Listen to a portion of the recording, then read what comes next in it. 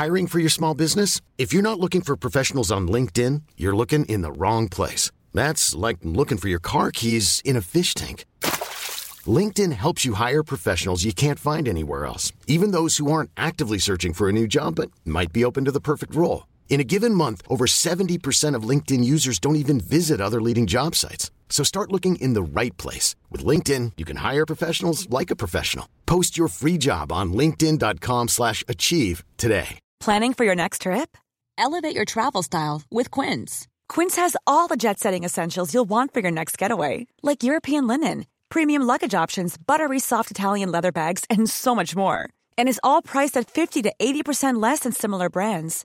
Plus, Quince only works with factories that use safe and ethical manufacturing practices. Pack your bags with high-quality essentials you'll be wearing for vacations to come with Quince. Go to quince.com/pack for free shipping and 365-day returns. When you need mealtime inspiration, it's worth shopping Kroger, where you'll find over 30,000 mouth-watering choices that excite your inner foodie. And no matter what tasty choice you make, you'll enjoy our everyday low prices, plus extra ways to save, like digital coupons worth over $600 each week. You can also save up to $1 off per gallon at the pump with fuel points. More savings and more inspiring flavors make shopping Kroger worth it every time. Kroger, fresh for everyone. Fuel restrictions apply.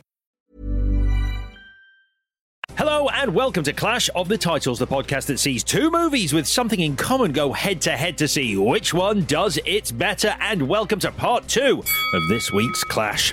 So on Monday we went back to 1995 to find out why you shouldn't try and adapt a graphically violent comic book into a family-friendly summer blockbuster with Tank Girl. And well, what do you know? Seems like we're learning the same lesson again, as also from 1995, Sly and Co. learn the hard way not to mess with Judge Dredd. As a city, we continue to grow. 73 citizen riots. Come and get us! Throw down your weapons and prepare to be judged! Judge this! We'll have a winner at the end of the show, but which film will it be? Let's find out. It's Clash of the Titles. Release the Kraken! Hello, Clash Butters. Law! I'm Alex Zane. I'm Vicky Crompton. I'm Chris Tilley. Law! Right then, so it is Judge Dredd versus Tank Girl this week. My choices. Very quickly though, before we get into this week's second episode, a quick reminder, if you haven't subscribed to us, please do subscribe to us on Apple, Spotify, or wherever you get your podcasts, and do leave us a rating and indeed a review. And if you leave a review, it might be read out on the show by Chris Tilley, aka Chris Thrilly, which sounds a bit like this. From Bowman 3010. He says, I have one huge complaint about this show. It's costing me a fortune renting and buying awful films I've seen enough times to know how bad they are. Every week I tell myself in advance, do not rent these films, they are bad. Then as I listen to the fantastic commentary and opinions of these fabulous hosts, I inevitably end up buying or renting god-awful films. As I write this review, I'm currently watching Tim Burton's Planet of the Apes, and I 100% blame Alex, Vicky and Chris. So I'm sorry about that, Bowman. Anyway, on to Sylvester Stallone's Judge Dredd. Great stuff. Yeah, so these were, hey, Bowman, my choices this week because I wanted to go back. A bit of nostalgia, that heady summer of 1995, you know, music was great. Judge Dredd and Tank Girl were in the cinema. And I wanted to reappraise these films because I think it's important sometimes. They've got these reputations and, you know, is it right? Is Judge Dredd really that bad? We're going to find out. Come with us on this journey.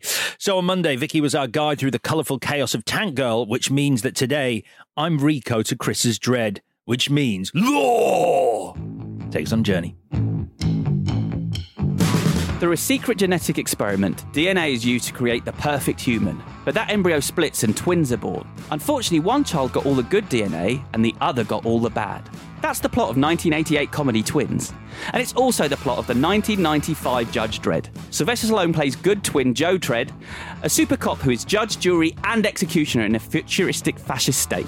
And Armando Sante is bad brother Rico, who sets Dredd up for a crime he didn't commit, then spends the rest of the film elongating words so much that he practically doubles the runtime.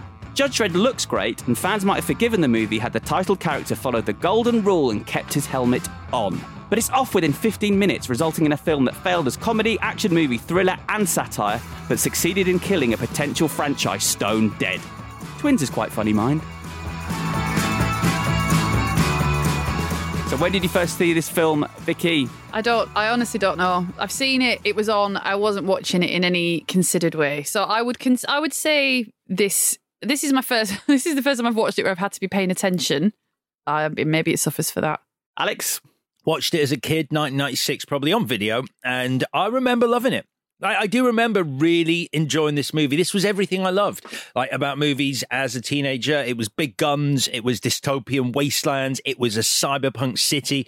So I thought this was great. And then I do remember not being, because I read 2000 AD as a kid. They were my brothers. And actually, my mum still thinks she shouldn't have let him read them. Because if you read 2000 AD, it's fucking dark. And he was like 11 reading 2000 AD. And then I borrowed them. But I remember knowing that Judge Dredd kept his helmet on, and I never really had a problem with him taking his helmet off in this. And so I wanted to watch it. And, you know, because I remember in 2000 AD, there was like the editor of 2000 AD kept updates, because this was pre-internet, of this movie being made and Sly Stallone being in it. And it really generated a lot of interest, you know, from 2000 AD readers, because they were really pro it. They were like, this is going to be good. The original artists or creators are involved, which we'll talk about because they weren't really. But yeah, I wanted to see it again. I'm the same as you. I watched it, and the same as Tank Girl for me. I watched it in 1996 on video and did not like it. Oh. Same story. You didn't like it? No. Okay. So let's talk about the background to this film. Judge Dredd was the brainchild of writer John Wagner and artist Carlos Esquerra. It was designed to be Dirty Harry in the future. And interestingly, Wagner gave Esquerra the poster for the movie Death Race 2000, starring Sylvester Stallone, as a guide to how the strip should look. The character debuted in the pages of 2000 AD in 1977, and the combination of hardcore violence with cutting satire made the strip an instant hit, and not for children like little Alex. No. Very adult. Slain was the one, the last comic strip in 2000 AD. Did you read 2000 AD? A little bit. Not Slain was the barbarian, the like Conan kind of character, and that was really dark. It was exciting to read 2000 AD when you were a kid, though. You felt like you were reading something you shouldn't be, in a way that it didn't feel safe like Marvel and DC. No. The rights were optioned in 1983, and a film might have happened sooner had RoboCop not stolen Dredd's thunder in 1987 with its dystopian future, fascist subtext, and central character who is basically a cyborg Dredd. Paul Verhoeven allegedly gave the RoboCop writers copies of Judge Dredd to study, while in his review of the movie, science fiction writer Harlan Ellison wrote, "It's so clearly and shockingly a rip-off of the Judge Dredd comic strip." Alex, I know you're a RoboCop guy. Do you agree with that sentiment then? Sort of, a little bit actually, yeah. Apart from the fact that obviously RoboCop goes through that big arc of, you know, he gets his memory back, and it's, Judge Dredd has chosen to be this way, whereas RoboCop is a man reprogrammed to be a robot. So there is a kind of fundamental difference between them. So no, I don't fully. I guess that the violence and the humour, I think, is something that, you know, that Paul Verhoeven use of sort of that the satire that's in the comic Judge Dredd is in the movie RoboCop and does not make it into this film. I mean, I certainly think the Detroit of RoboCop is, and the universe and the extreme violence of the gangs and the poverty versus the wealth in that Detroit is very much a mega city. So I think it's the environment. I don't think the character's the same, but I certainly think the world that he's built is very, very Judge Dredd. A movie was eventually developed through Andy Vania's production company Synergy. Rennie Harlin and Richard Donner were apparently in talks to direct, but 26-year-old Brit Danny Cannon, who just had a minor hit with The Young Americans, ultimately landed the gig. We've done a Danny Cannon film on here before.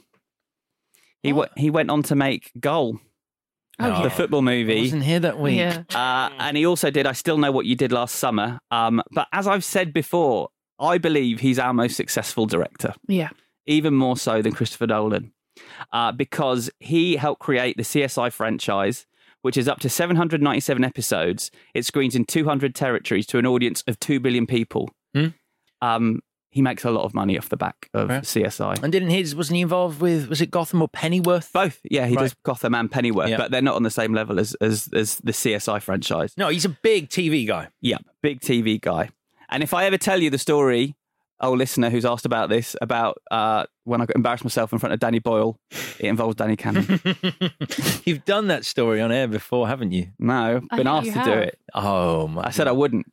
I've done it in the pub with you guys. I'll do it in the pub with everyone after the live show. All right, good. Come to the live, but get a ticket for the live show, even if the show is bollocks.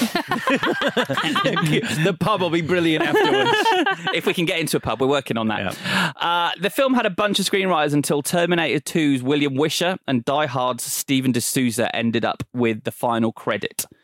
Arnie was thought to be playing the title role until Stallone ultimately donned the mask for a bit.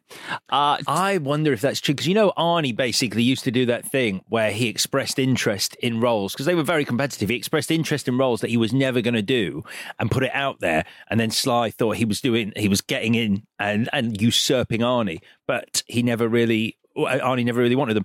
Stop on My Mum Will Shoot is a movie that Arnie said he was going to do and really wanted to do, and then Sly thought he'd nabbed it, only to find out it was a crock of shit. Do you think, though, Vicky, that Arnie would have made a good Judge Dredd? I mean, yeah. I know I'm not supposed to say stuff like this. Doesn't care. Has never considered this before in her life. They are fairly interchangeable at certain points to me in their careers. No? The Arnie movie supposedly was going to... I remember reading that Tony Scott might have directed it, and it was going to be Judge Death as the villain, the interdimensional judge who believes that life itself is a crime. Okay. I feel Big learning curve for you, isn't it, today? That sounds awesome. I genuinely feel like if Arnie had done it, we wouldn't have had the wisecracking Judge Dredd that we've ended up with. I think we would have got... We got that? Sorry. He does, but as soon as he gets with Rob Schneider, he starts trying to do the Rob Schneider thing of doing wisecrack. You shouldn't. Yeah. No, he shouldn't. Don't push he shouldn't. down. I think we would have got... I mean, it would have basically been the Terminator, but I think we would have got a more serious Dredd if Arnie had done it, because Arnie definitely wouldn't have teamed up with Schneider in that way. I know, but Arnie was making... it was all about the one-liners with Arnie, so there would have been one-liners. I mean, it wouldn't have been the buddy relationship, the bickering that happens, but Sly doesn't... I mean, he sort of half-arsily engages in that, but it's all Rob Schneider improvising, and we'll get onto it, but it sounds like a lot of stuff Rob Schneider says in this movie was made up on the spot by him, got a massive laugh from the crew, and Danny Cannon's gone, well, that must be funny, I'm going to put it in, without thinking about the fact that it totally fucks the tone of the movie and doesn't really fit with the scene, but because the crew were laughing, it's like totally funny. Yeah, people who are paid to be there are laughing. It's like the bit where he does a Sly Stallone impression when he goes, I am the law. Yeah. And you're like, that takes you out of everything. Yeah. Because it's not a Judge Dredd impression. It's for Saturday Night Live. Go back there. It's interesting watching and reading interviews about this film at the time compared to interviews with people now. I bet. So I've got some contrasting quotes. So Vanya at the time said production was going as smoothly as anyone could hope. Regarding Sylvester Stallone's rapport with director Danny Cannon, he said, I've never seen Sly as close to his director before. Stallone at the time called it an extremely serious drama that has a lot of poignancy. He said he wanted to make a picture like this since seeing Blade Runner, and spoke of his plans to make more Judge Dredd movies, stating that he couldn't wait to get stuck into the 25 years of comic stories. Cut to 20 years later, and Stallone's tone has changed somewhat regarding the movie. The famous quote he gave was that he said, I knew we were in for a long shoot when, for no explainable reason, Danny Cannon, who's rather diminutive, jumped down from his director's chair and yelled to everyone within earshot, fear me! Everyone should fear me! Then jumped back up to his chair as if nothing had happened. Which is how Chris starts every show. I did that halfway through our first record, but it didn't seem to have any effect on you. You got to believe that's true. I believe that's true because it's just such a weird thing to make up. And it's like, but at what point? It's the fact that the fact that he gets back into his chair as if nothing has happened makes you think that people just sort of shrugged and he'd expected something to happen, which is worse. They go, fear me! Everyone should fear me! Nothing? No one? Nothing? All right, I'll be over here. And another dig at Cannon, Stallone said, I believe objects rot from the head down. Draw your own conclusions.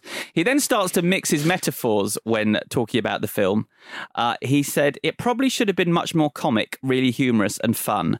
What I learned out of the experience was that we shouldn't have tried to make it Hamlet. It's more Hamlet and eggs. Whoa, that's your kind of humour. I don't get it. It's a pun. Yeah, is it? It's but weird. What's Hamlet and eggs? What's Hamlet and eggs? It doesn't mean anything. I actually don't know. It doesn't mean anything. He also, as I said, I was going to say, he also compared it to a feathered fish, although I can't figure out why. It's weird, isn't it? There are two things going on here. Like, Stallone is basically going, a lot of this is Danny Cannon's fault. But by all accounts, like, Danny Cannon wanted to make, as we'll get into, because I've got some quotes from D'Souza about this, Danny Cannon wanted to make an R-rated movie. And it was Stallone who, in his head, was like, no, it needs to be funny. It needs to be a comic book movie.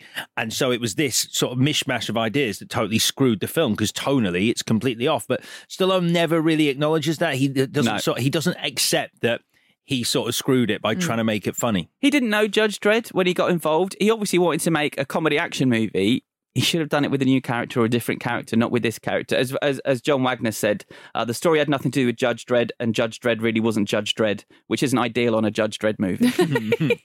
Yeah, he said, have you got the bit where he talks about the fact that they weren't involved at all? Because it was all about how 2008 was like the creators are totally involved, and then the creators sort of went, it seems that they wanted us to be involved with no remuneration. So weird how we didn't have any input after they offered us no money.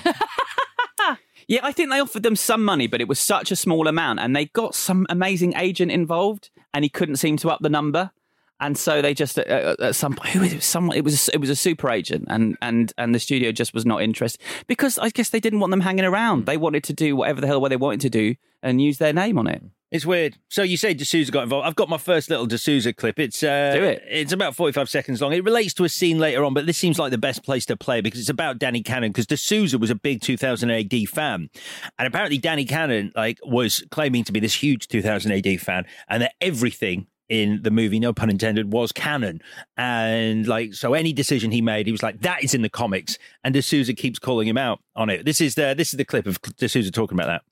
And then, speaking of Cannon, Danny Cannon, so he wanted a very dark, gritty vision. He would be increasingly annoyed whenever I would totally innocently say, that's not in the comic. I'm not trying to be a jerk.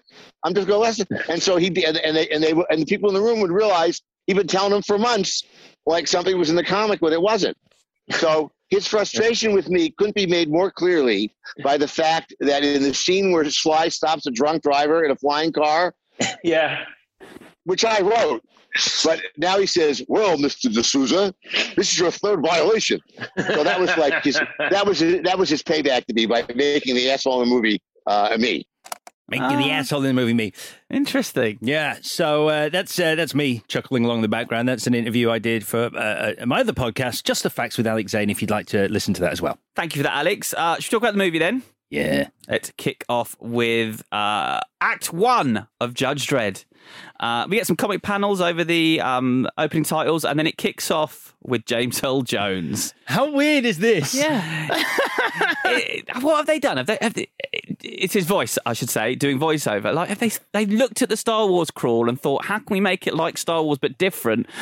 We'll have the crawl, but we'll get a Star Wars actor to do the voice. You think, I can't wait to see him again later. It's just unbelievable. Like, you've got Max von Sydow there, who should do this voiceover. Great voice, great presence, could deliver this. It's like, nah, James Earl Jones. We just saw him walking down the corridor at the studio. We're like, James, do you want a quick paycheck?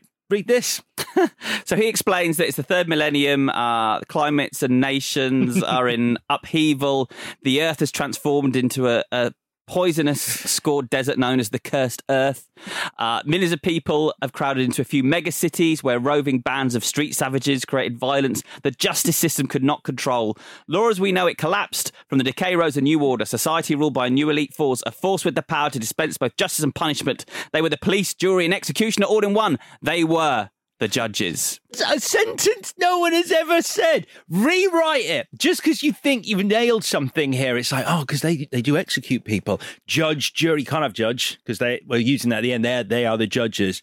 Police, jury, and executioner. It doesn't work. No, I can make it work. Can you? Yeah.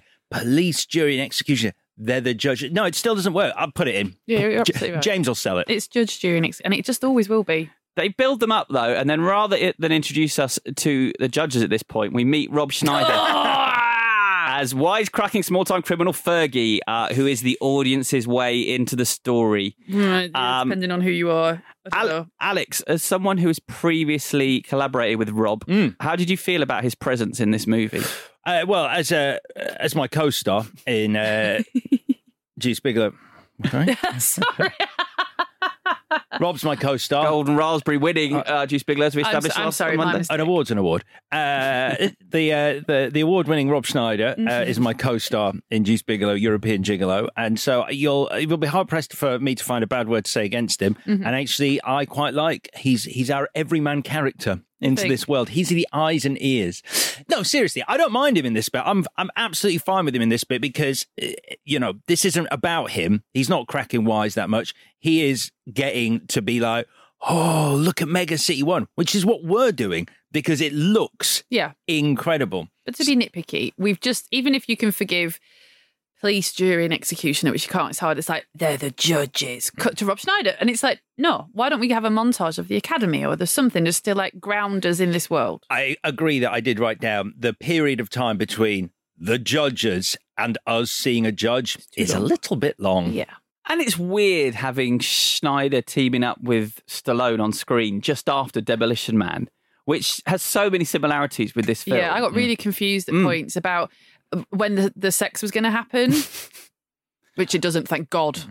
Yeah. What, with the shells?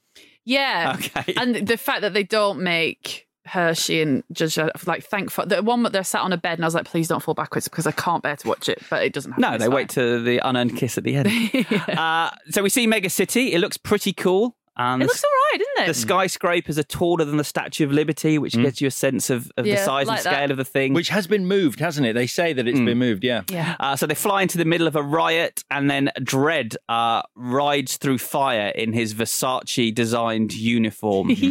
There's lots of tight spandex and cod pieces in this film, none of which feels particularly like Judge Dredd. Did you like the costume? I did, I have to be honest. The minute I saw Versace, I was like, oh, get you fancy pants. But I mean, literally, yeah, you've got fancy pants, fancy breastplate. Yeah, I like it. I like the allusion to, well, I like a more sort of a gaudy uniform rather than something grimy. I think it looks camp and fun, and that's good. That my issue with the film is when it undercuts all that with this sort of cod seriousness. But when it's really sort of kitsch, you want cod piece, not cod serious. I do. Yeah, it is. I mean, I actually really like the way the costumes look as well. Yeah, but then it is exactly like you say. It's this heightened kitsch camp reality, whereas you look at Dredd, which we're obviously going to compare this to at some point, and that works because that's body armor and it's grimy and it's dirty, like it would be in Mega City 1. Yeah, and it protects them as well. This is like spandex isn't going to do anything, is it? Unless you shoot me in the shoulder, I'm fucked. He rides in on his big bike and states, "I am the law." Does he put a little stabiliser out? Because I thought that ruined it a bit, like kick. But that's a cool line. He also starts saying his new catchphrase, "I knew you'd say that," which is not cool. No, stop trying to make "I knew you'd say that" happen. This whole thing, this whole sequence, this block war that we're walking into, this feels good. This is like, people out of work, boredom. Like so many people in Mega City are unemployed. That block wars are great taking actor place. leading it, James Moran. I know, big fans of him. Weird to see him there, but I forgot he was in it. I think he was even uncredited. He is uncredited, but he's in it for ages. Yeah, and he's really good. He is. I found some stills I'd never seen before when I was looking him up of Hibbers Hicks from Aliens before he we got into that quite deeply. Yeah, I know. I just had never seen the photos. I don't think I looked them up. Dredd gets his gun out and uses rapid fire, then uses armor piercing, then his double whammy, and he sentences Warlord to death, shoots him in the face, and then says, "Court's adjourned."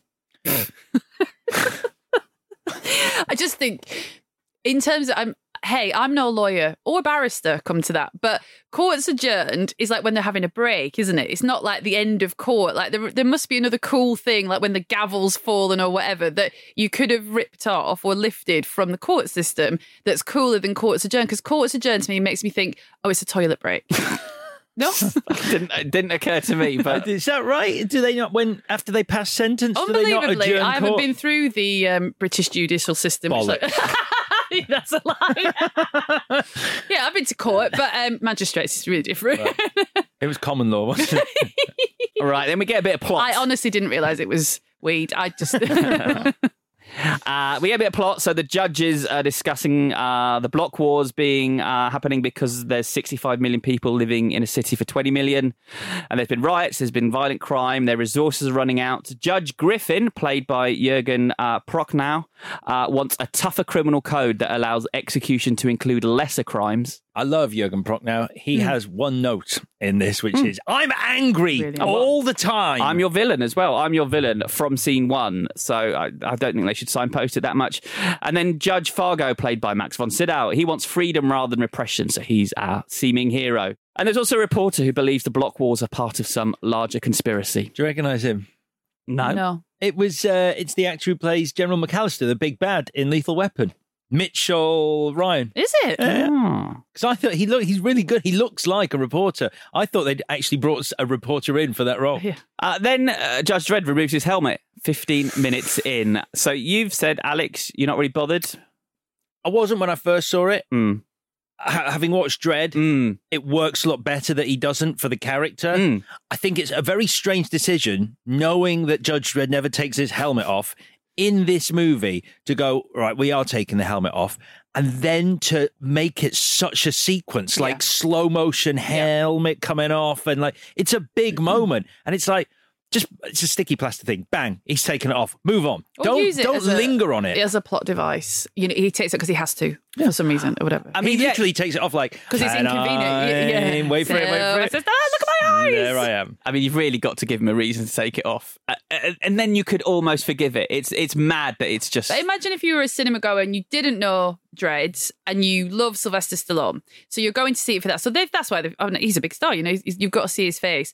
But even if you were a Sylvester Stallone fan and you didn't know anything about Dredd and you didn't know about the helmet, what you're watching is your star's face, but for a really, really long time. So it looks like a massive ego trip, which is not helpful either. So it doesn't work for anybody. No. It does not. When asked about this 20 years later, Stallone said, I never wanted to take my helmet off because that way I wouldn't have to deal with the pussification of applying makeup every day. The what, sorry? What's that now? The pussification of applying makeup every day. Oh, right. That's a word I've never said before, and now I've said it twice. Said it twice. Okay. You made me say it the second time. Big man. It's just a bad word, right? Because there are words that I don't know. It might mean something in the makeup application process. No, because he has to wear blue contact lenses for this film, so he's talking about looking like a cat. That's what it is. Yeah. Great. Thanks for the learning curve, guys. Good stuff. We meet Rico, played by Armand Assante. Oh my God! I can't tell you how much I love this man. And this is the actor that Alex has been channeling for much. He's doing his best Hannibal Lecter, and it's fucking amazing. It's amazing. He's in it loads. He's not in it enough. He's not. He is fantastic in this. Yeah. I mean, I sort of went, I don't know Armand Assante for any of his other work, and I feel like I should, because this is a big role, and I'm like, I guess he's just made the kind of movies I haven't seen, and I went through the list, and I don't even know the names of half of them. He's good. He plays a really good gangster. John Gotti, right? He was in the... Gotti, yeah. But, yeah, it's funny. I said I watched this and didn't like it in 96, but I did watch it again 5 years ago after this sort of cult had risen up around Armand Assante and all those clips had been online. And I thought, I'd quite like to revisit this. And yeah, I enjoyed it more the second time, knowing to sort of wait for him to come on and to enjoy his performance rather than be annoyed by someone who is acting quite badly. He knows what kind of movie he's in. He's acting fantastically. He's basically going, I'm a comic book character and I'm going to be a cartoon, basically, in this movie. He is fantastic. And his introduction with the guns and everything is brilliant, up until someone actually wrote a scene where you've got guns that have to be vocally deactivated. He is clearly the most dangerous man on planet Earth. And the warden comes up and goes, you got a parcel. You've got mail. Something came for you. So. Here it is. I haven't checked what it is, and I'm going to make it clear by handing it to you. And then, being the warden of a penal colony, I'm going to ask you, my most dangerous prisoner, to whom I've just passed this mail. I'm going to go, what is it? What is it? It's a gun. Fuck. Should have seen that coming. Should have seen that coming. When he says, also, I think I spotted a full range of cocktail shakers in his cell. So I was like, that's fantastic. Big tick for me. And when he says, guilt and innocence is a matter of timing. That's not even true. It's not, is it? That's an element of it for sure, because time passes between innocence and guilt. But that's not true. But just I was like, wow, that's really deep. I mean, the bit where he shoots the warden through the throat and he can't reactivate, he's like, and the gun's like, voice not recognised. And you're like, I mean, it's brilliant. It's really dark. And you watch that and you go, At what point was this ever going to be PG-13? At what point? You can't shoot someone through the throat like that. I've got some quotes about that, but we'll get into them after the break. I'm Sandra, and I'm just the professional your small business was looking for. But you didn't hire me because you didn't use LinkedIn Jobs. LinkedIn has professionals you can't find anywhere else, including those who aren't actively looking for a new job, but might be open to the perfect role, like me. In a given month, over 70% of LinkedIn users don't visit other leading job sites. So if you're not looking on LinkedIn, you'll miss out on great candidates like Sandra. Start hiring professionals like a professional. Post your free job on linkedin.com/achieve today. Hey, I'm Ryan Reynolds. Recently, I asked Mint Mobile's legal team if big wireless companies are allowed to raise prices due to inflation. They said yes. And then when I asked if raising prices technically violates those onerous 2-year contracts, they said, "What the f*** are you talking about, you insane Hollywood ass?" So to recap, we're cutting the price of Mint Unlimited from $30 a month to just $15 a month. Give it a try at mintmobile.com/switch. $45 up front for 3 months plus taxes and fees. Promo rate for new customers for limited time. Unlimited more than 40 gigabytes per month. Slows full terms at mintmobile.com. Hi, I'm Daniel, founder of Pretty Litter. Cats and cat owners deserve better than any old-fashioned litter. That's why I teamed up with scientists and veterinarians to create Pretty Litter. Its innovative crystal formula has superior odor control and weighs up to 80% less than clay litter. Pretty Litter even monitors health by changing colors to help detect early signs of potential illness. It's the world's smartest kitty litter. Go to prettylitter.com and use code ACAST for 20% off your first order and a free cat toy. Terms and conditions apply. See site for details. Hey, it's Paige DeSorbo from Giggly Squad. High quality fashion without the price tag. Say hello to Quince.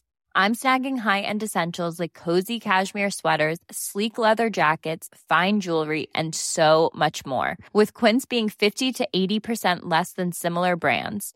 And they partner with factories that prioritize safe, ethical, and responsible manufacturing. I love that. Luxury quality within reach. Go to quince.com/style to get free shipping and 365-day returns on your next order. Quince.com/style. So Rico's escaped, and straight after that, Dredd tells Judge Hershey, played by Diane Lane, that he had a friend once, but judged him. So if we're paying attention, we really should be putting the pieces together here. Do you not feel like at this point, yes, Rico is... Yeah. I think I probably had worked it out first time. I certainly remembered it this time, yeah. Rico goes and meets Ian Dury from Ian Dury and the Blockheads. Yeah. And then hits him right between the eyes with his rhythm stick. And he also picks up an ABC warrior that he turns into his personal bodyguard. And that character looks amazing. Yes. So cool. Genuinely, the bit where he leans into that big robot's face, what does he say to him? I can't even remember. Chilling. Weirdly chilling. And the eyes light up and he's got this manic grin. It's fantastic. I've told you before, my thing about robots around this period, like Ed 209 was the scariest thing I'd ever seen. And the ABC Warrior in this, maybe not up to Ed 209's level, but it's just so terrifying because it's real. Because it's this real puppet. They built it. Yeah. And this is, 25 years ago? It hasn't dated at all. This wouldn't look out of place in a modern sci-fi film. It starts to look a bit silly when it's in that apartment later, in a fancy apartment. It looks a bit like a big toy. But in the pawn shop thing, it's really good. It's weird, though, because Ian Dury, Geiger, runs a hardware shop, so he knows technology, and he goes, yeah, I've got an ABC Warrior there, but, you know, they don't work anymore. And Rico goes, if you plug this into this... If you hotwire it a tiny bit, it does work. Rico then pretends to be Dredd and kills the reporter because he's onto them. Again. And this is where there were some issues with the rating of this movie. I got a clip. Do it. Yeah, you sure? Yeah, of course. All right, here we go. This is Stephen D'Souza talking about that exact scene where he guns down the people. And the door opens, and it's Armand Desanti in Judge Dredd's costume, and then he shoots. And I type, cut to the window of the apartment, and you see flashes of light, and you hear machine gun fire. That's what I typed. So I get a phone call from Andy Vania. She says, hey, we've assembled some of the first dailies. Why don't you come over and see them? So I go in, I'm watching the scene. The camera does not cut to the window. The camera stays in the room, and this elderly couple are machine gunned like Bonnie and Clyde and Bonnie and Clyde. And their bodies are twitching. And I go, oh my God, Andy, we are so screwed. You just lost your PG-13 rating. And he says, no, I didn't. I said, what are you talking about? He says, there was no blood. You just saw black bullet holes on the people. That's PG. And I said, who told you that? They said, Danny Cannon. I go, well, I got to tell you, I've been doing this for 30 years, and there ain't no such rule. Freaking Danny Cannon. I'm getting to like Danny Cannon. I mean, he did. Like, there's this weird thing where he basically, I think he had it in his contract or something. Like, there had been a situation where he was told he was allowed to make an R-rated movie, and then the studio basically sold it as a PG-13 to get all the toy tie-ins and the hamburger tie-ins, which they ended up getting sued for in the end, because they can't have toys and fast food tie-ins for an R-rated film. Also, have you ever, there's always someone like this at work, not my current work, I should add, but someone who just lies. It's very unusual for someone to lie completely coldly to your face, and then when you do that thing like, oh, are you sure you've done that? And they go, yeah.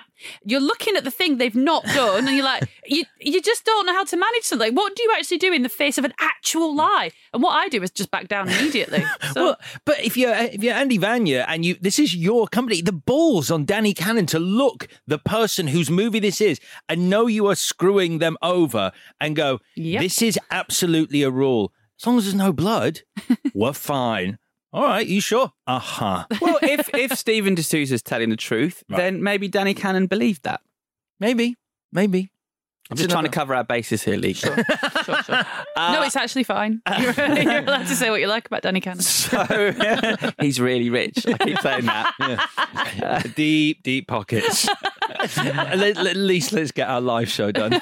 Let's go out on that. So Dredd gets arrested for murder, and then they find Dredd's DNA on the bullets in the bodies.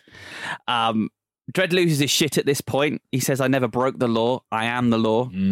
Sounds good coming out of Stallone's mouth in that funny drawl that he has. And then we learn about the Janus Project, which, as I said before, is the plot of Twins. But Rico was Dredd's best friend, and Dredd didn't realise they were brothers, I don't think. And then he became homicidal. He arrested him, and then he sentenced his friend to death, but he was secretly incarcerated in Aspen, where Dredd himself is now sent. Great. That's right, yeah. It would be bit of exposition. In the comics, it's Titan. They go to the moon of Titan, but you actually can forgive him that change because obviously you can't have the moon of Titan in this. Plus, it's maybe the one bit of satire in the film, having Aspen be a prison. Yeah. It's quite good. Did you recognise the voice of the computer, Central? I did. It's quite good, isn't it? Her third voice, her third appearance as a voice of a computer on this show. What are the others? The Thing. Yes. And Demolition Man. Yes. Adrian Barbeau. Yeah. Barbeau, classic Barbeau. So we're into Act 2 now. Hershey goes through Dredd's locker and finds a picture of baby Dredd and a picture of him and Rico looking young and quite facially weird. I sent you guys this picture earlier, and the de-aged Armando Sante as for Stallone photo is funny. I think they look good. I honestly do. It doesn't look real, though. That's because I said if we were doing this at the live show, Chris and I were dressed like that, and you imagine does in that photo. That's why you think it looks good. I was happy with that. They didn't look like people. I would have posted it on the Twitter, but I'm worried it's a spoiler. Can I spoil a film that's this old? No. I don't know. No, you can't. So Dredd heads to Aspen on Con Air with Fergie, which made me want to be watching Con Air rather than this film. A little bit, yeah. And this is the point. If I'm gonna pick a point where things start to go off the rails in this movie, it's now. Too much plot. It's totally too much plot. Also, you've built Mega City 1. It looks freaking great. Stay in Mega City 1. I don't need to see you going out to the penal colony. I don't need to see you in the wastelands. It's what Dredd did. Earth. It's what Dredd did so well that this film doesn't do well. Is they picked one very tight, simple plot and went with it for 90 minutes. Whereas here, they've taken a lot of really cracking comic book storylines and smushed them all together, and it's just too much. Yeah. Because Spud from Trainspotting shoots Con Air down. Was not expecting that. Yeah. Forgotten he was in it. Dredd and Fergie are taken prisoner by the Angel gang of cannibal scavengers. Again, important in the comics. Did you notice that Sylvester Stallone, who is a rock of a man, they're hanging from their wrists and his hands are purple and he's really suffering, and they've been up there for ages, and it's like, this is torture, this is testing even you. And Rob Schneider looks absolutely fine, and he's like, am I dead? And it's like, why are you fine but Sylvester Stallone is not fine? Because he's got less weight pulling him down.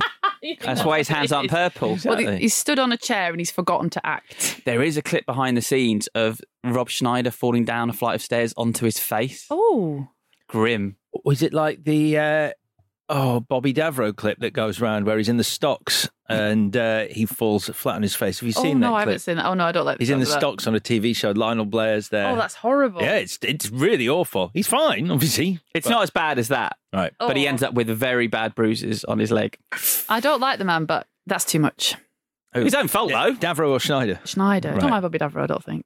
So the cannibals are going to eat Fergie, but Dredd kills them first. And then Fargo shows up and tells Dredd what we've already figured out about 10 minutes before, and then he gets stabbed through the heart. Ugh.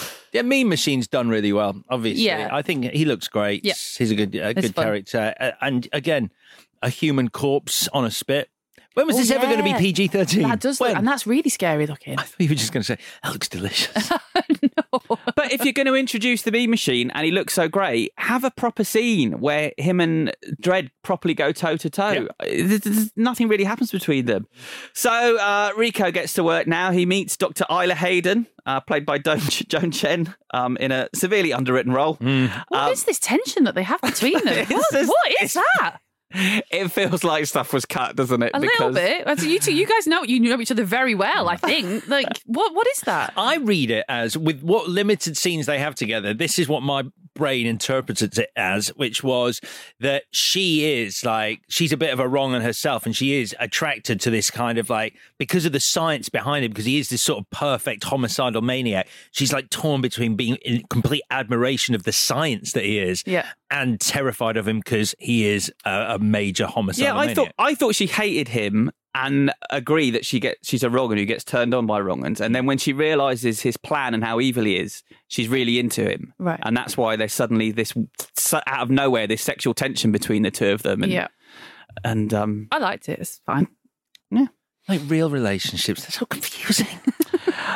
So Rico blows a bunch of shit up all over town, and his robot mate takes out the judges, and he resuscitates the Janus Project and accelerates the growth of a bunch of Rico clones. Fucking clones. This is just Do you not like the clones? I don't mind them, actually. I do really like them. I mean, I really like them. I just feel that there's so much in this movie. We've Yes. gone from shuttles crashing, furnaces, Janus Project, Aspen, and I'm just all right, okay, clones as well now. So we're into Act 3, though, and as you said, there's a furnace. So Dredd and Fergie break into Megacity via a fiery vent that was then used in The Rock, I think. Yeah, definitely. They have witty banter, or supposedly witty banter, while being chased by fire, and then Fergie slips, and I think we're supposed to want him saved. Oh, my God. But the film's better off if he just gets leave burned. him, because he literally just trips over. What Burn a him to a dick. crisp. Concentrate on what you're doing. Definitely leave him. It is, yeah. Because also, I know he does tech later. His thing is he's a hacker and he messes around with tech. And they're like, right, we need to get in through these fiery pipes. And I was waiting for him to go, oh, wait a minute, beep, bop, boop, boop. Oh, I've hacked into the mainframe, don't need to. And it's disappointing that he doesn't do that, to physically. And obviously, they do pay him off later when he hacks the robot thing. Yeah, but he doesn't. He just rips loads of wires out. He just jumps on it, He just doesn't pulls he? wires out of its brain. Yeah. I could do that, and I'm no tech whiz, but I will not have too many bad words said against my European Gigolo co-star, Rob Schneider. They make it into Mega City just after Rico mows down the remaining justices, and then Judge Griffin shoots himself in the arm, framing Dredd again. So Dredd's framed third time in this film. I mean, these framing devices. Well, we're living in this is a future world. Apparently, this is a future world with all this tech where you go, I've got a name badge that says Dredd on it. Oh my God, that's such a good point. I'm going to kill some people, and that will go to trial. That will actually go to trial. That will make it past the test, the CPS. But also, the Balthazar Getty character, what's he called? The little kid. Doesn't matter. He's their tech, he's Hershey's little tech guy. And she's like, oh, we do this photo for me, have a look. And he's like, yeah, bup, bup, bup, bup. And he takes apart the photo. So if you've got that tech, do that with the video of Dredd and go, bup, bup, bup. Definitely not him. So there's advanced tech in this thing, but a still from CCTV will get you sent away. Madness. Yeah, it makes no sense. Makes no sense. What does make sense, kind of, is a bike chase in the air above the streets that looks kind of cool. Also, when Rico says, I don't know which point this happens in the film, so I'm really sorry if I've missed it. He's like, no, it's going to take my DNA. So in the future, to take DNA, it's not a cheek swab. You have to get stabbed in the arm 4 times. Surely that would almost kill you to drink, I don't know, take a litre of blood. That's how you take DNA in the future. No. The problem with this bike chase, though, is that this doesn't feel like there's any stakes, so I don't feel emotionally involved at any point in this. And so this is the big action set piece in the movie, and I don't care when I'm watching it. Yeah, and it's also got a lot of Rob Schneider ad-libs. Leave him alone. And which it's the bit where there's one where he's in the locker room and he goes, why are you taking his clothes off? We don't have time for this. Yeah. And you're like, all right, fine. And then when he's on the bike and he's a bit scared, he goes, you may want to wash this seat after we get off the bike. And you're like, this is low-hanging fruit you're going for, like poo and gay jokes. And then Rico orders his robot to rip the arms and legs off Judge Griffin, and he saves his head for last. I have a quote from this, but I think Alex might have a direct quote. Yeah, this is Stephen D'Souza talking about this exact scene. He says the same thing to everyone, doesn't he? Clearly. For last, I want to hear him scream. And I type that the robot backs Jürgen Prochnow off camera. The camera does not pan. All we see are shadows, and we hear horrible screaming and gruesome sound effects. Danny has a tremendously talented crew of puppeteers who made the robot. And he says, listen, while you're in your robot shop, make me a robotic Jürgen Prochnow. So they made a life-size Jürgen Prochnow puppet with removable arms, legs, and head that squirted arterial blood. And they filmed that. So the movie is turned in for the rating, and it's rated X. Frickin' Danny Cannon. Unbelievable. He's just getting shit done. He's literally making the movie he wants to make. He's making Dread. Hey, Andy Vanya, yeah. This, the arterial blood. That's fine. That is PG. Because it doesn't splat, it pours. That is the difference. It drains. As long as if the blood goes upwards, that's a splatter. Problems. Yeah, and if I was doing, and I'll admit that. If I was doing that, that's what they say. That's what liars say. But if I was doing that, I'd understand where you were coming from. But as you can see, just draining to the floor. Very different. PG. So they head to the Statue of Liberty. Because that's where Rico's base is, I think. We're told that Dredd destroyed his life to embrace the law, whereas Rico destroyed the law to embrace life. I love that. I think that's brilliant. I think it sounds cleverer than it is. But Rico does ask if Dredd just wants brainwashed judges or free-thinking humans, which is an interesting question that does get asked over and over again in the comics. But they try to examine and answer it in the comics. Here it's just chucked away. Yeah. And then Rico says the word law for about 30 seconds. Law. Law. Law. The clones appear and... yeah, they might be a good idea, but again, nothing is done with them. There was a scene that was deleted in which a clone squares off with Judge Dredd and then says the word pain to him, and Dredd blows him away to put him out of his misery, which would have injected something, some emotional stakes into proceedings, maybe, but apparently that was cut because the clones looked all right in the room, but on camera they looked like a person in a rubber suit. Yeah, I don't have a clip for it, but Stephen D'Souza talks about how also for the in an attempt to get a PG-13 rating, the clones were quite disgusting. They had pus on them and stuff. They were pretty grotty, and so they took them out. But again, this whole ending just feels torn to shreds. Well, the women fight each other. Bitch, and it's a judge bitch. They have a proper fight though. I think their fight's much better than the blokes fighting here. And then the place starts exploding, though it isn't clear why. Yeah, there's no reason for it to start blowing up. I didn't think of that. And then they have a punch up atop the Statue of Liberty, and Judge Dredd throws Rico off while saying, "Court's adjourned." Yeah. Tea break. See you in 10 minutes. And that's it. Everyone knows the truth due to some kind of broadcast we don't really know much about. That's your send all from Serenity. They asked Judge Dredd to be Chief Justice, but he refuses as he's a street judge. Hershey kisses Dredd and then helps him with his helmet on. It's thank God it wasn't more than that. At this point, you do wonder whether they're just trying to make diehard fans as angry as possible. Not only taking his helmet off, but then kissing Hershey. It's like, what? And then he rides away as everyone cheers. And there's not one iota of irony in his victory, making this a failure to understand the source material so fundamentally to have this victorious climax. As you said, there was an issue with the rating. Oh yeah, I had lots of quotes from Stephen D'Souza. It's such a long interview, and I couldn't chop up everything because I thought 3 clips of Stephen was enough. But yeah, we had a hell of a time. X to X to X. Yeah, and as you said, Burger King were not happy about it. Disney were not happy about it because they were going to distribute it, and they don't tend to distribute X-rated movies. He said it really screwed him up a few years later when he was going in at Disney to meet about The Greatest American Hero. He told Den of Geek, when I pitched at the meeting, everything was going great. After I left, I was called up and told, I don't understand, it was all going so great, but the minute you left, they said, there's no way that son of a bitch is ever going to write a movie at Disney. He fucked us so bad. We were sued by Burger King and the toy company for Judge Dredd. He wrote an X-rated movie for this studio. And so D'Souza said he was persona non grata at Disney after that. So, should we do the bits? Yeah. Sure.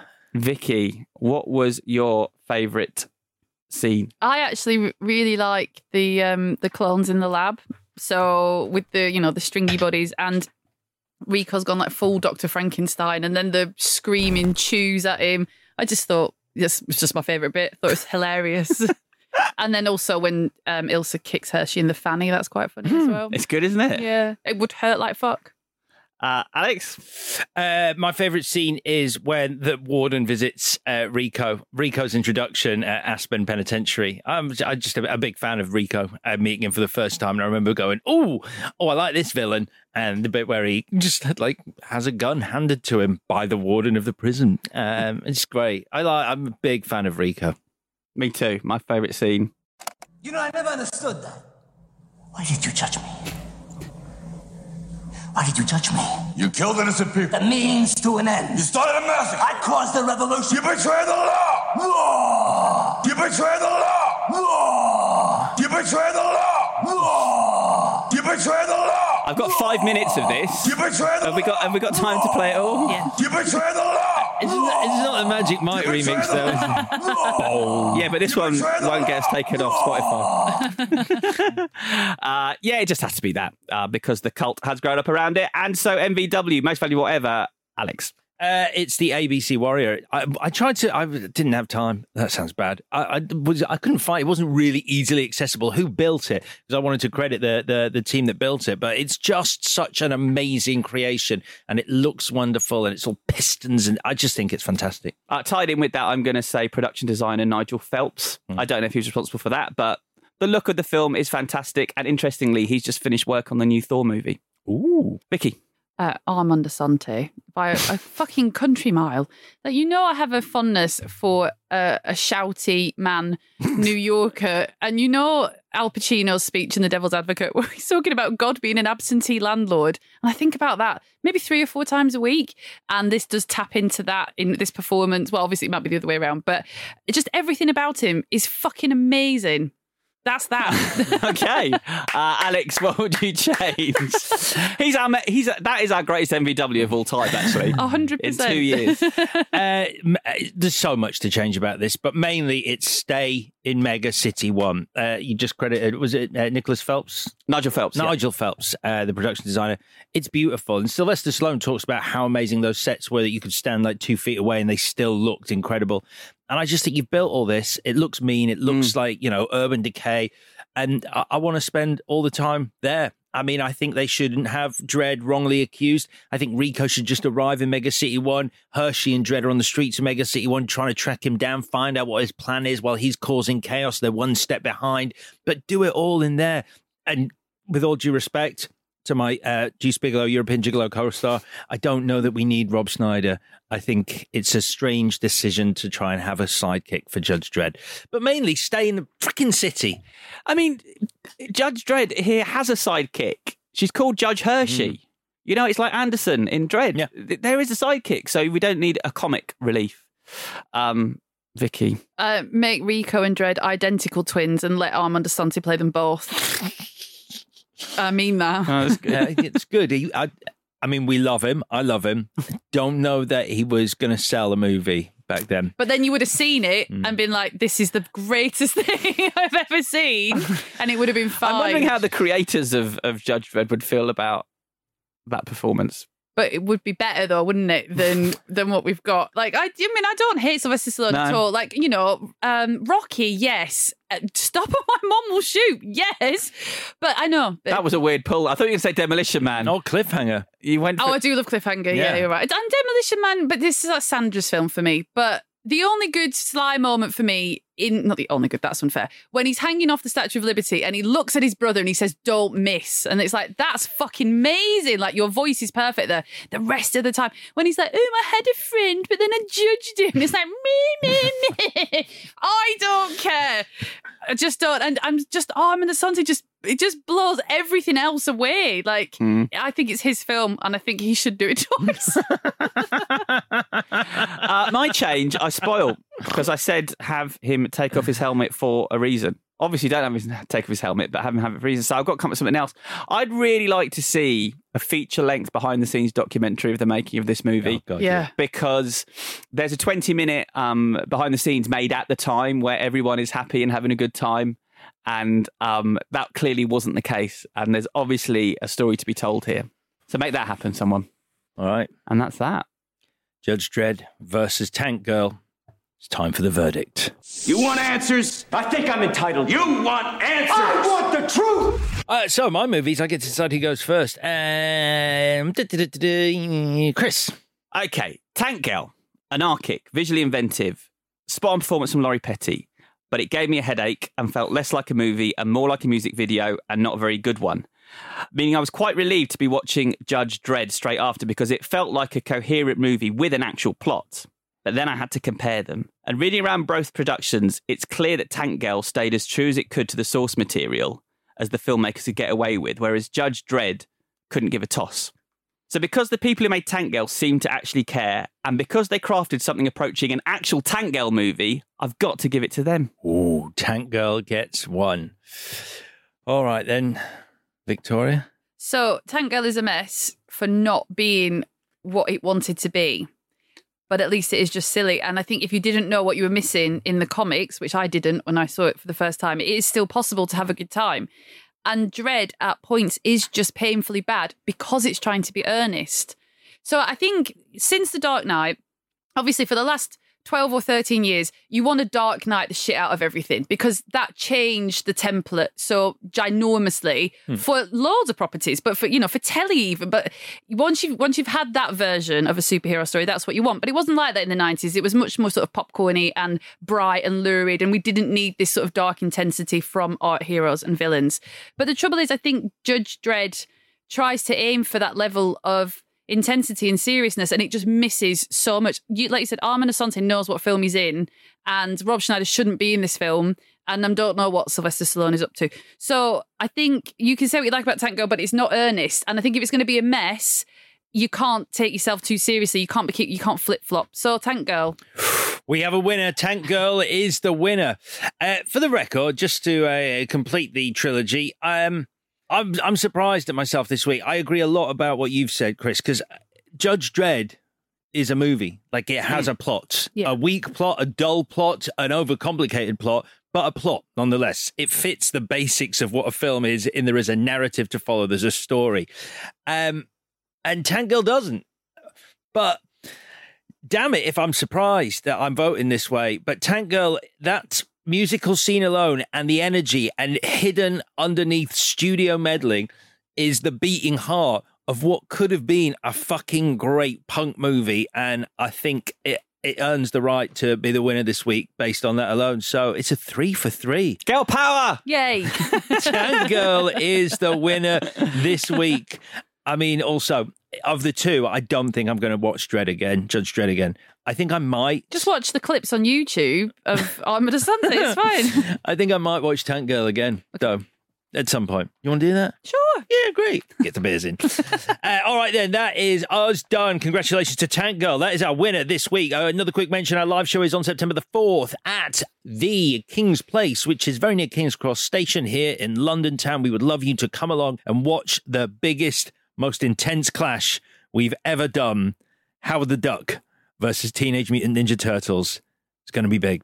Going to be some special things going on that night. We want you to be there. You can get tickets from the London Podcast Festival website, and also all the details are on our Twitter at ClashPod. Chris, tell us about what we're doing next week. So my clue was Good Boys in Blue. Great. And the films I am going with, Alex, you've got Deuce Bigalow, Male Gigolo. Oh, no, I'm not in that one. I'm not in that one. Because Vicky's got European Gigolo. No, I'm joking. We'll never do those films. Alex. Never say never. Alex, I'm giving you the film Turner and Hooch. Okay. Meaning Vicky's got the film K9. Lovely. We're doing a twin movie for the first time in ages. Yeah. It was going to be Dante's Peak and Volcano, but we can't. We're never doing that. All right, then. That is your homework. K9 versus Turner and Hooch. Are they available everywhere? Yeah. Great. Turner and Hooch. Turner and Hooch is on Disney Plus. It's only funny because he's the one who goes, Yeah, are you it's going to true. say, where they're available? Because I do that Remember every last week? It was like, I literally can't believe you've told people they have to buy a film. No, he was telling people they could download it illegally. I didn't say that. I didn't say that. You're just so triggered. Yeah, by you see piracy when there is no piracy. You know you did. I didn't say that. I said you can probably find it as in charity shops where there are DVDs. See? What are you saying, see? So full of it. Unbelievable. You have to listen to him, Vicky. Yep. He's sneaky. Piracy is a crime. Do not accept it. Would you steal a car? Yes, that was what I was in court for. Great. So, Turner and Hooch is on Disney Plus? Yep. And K9? It's available to rent on Amazon. Great stuff. So those are our movies. If you want to find out what else is going on in our lives, not really, just about the movies that we're covering. But I was trying to find an interesting way to segue into visit our Twitter if you've got time, at ClashPod. It went wrong. Also our Instagram at ClashPod. And also do subscribe to us on Apple, Spotify, wherever you get your pods. We'll be back on Monday talking... K9. K9. Really? K9 came out first? It's Turner and Hooch. Surely, I'm sure. Are you certain? Don't know. You asked me and I said K9. We're doing it first. So we'll be talking about Turner and Hooch on Monday. I'm rolling the dice on that one. See you then. Bye-bye. This was a Stack production and part of the Acast Creator Network.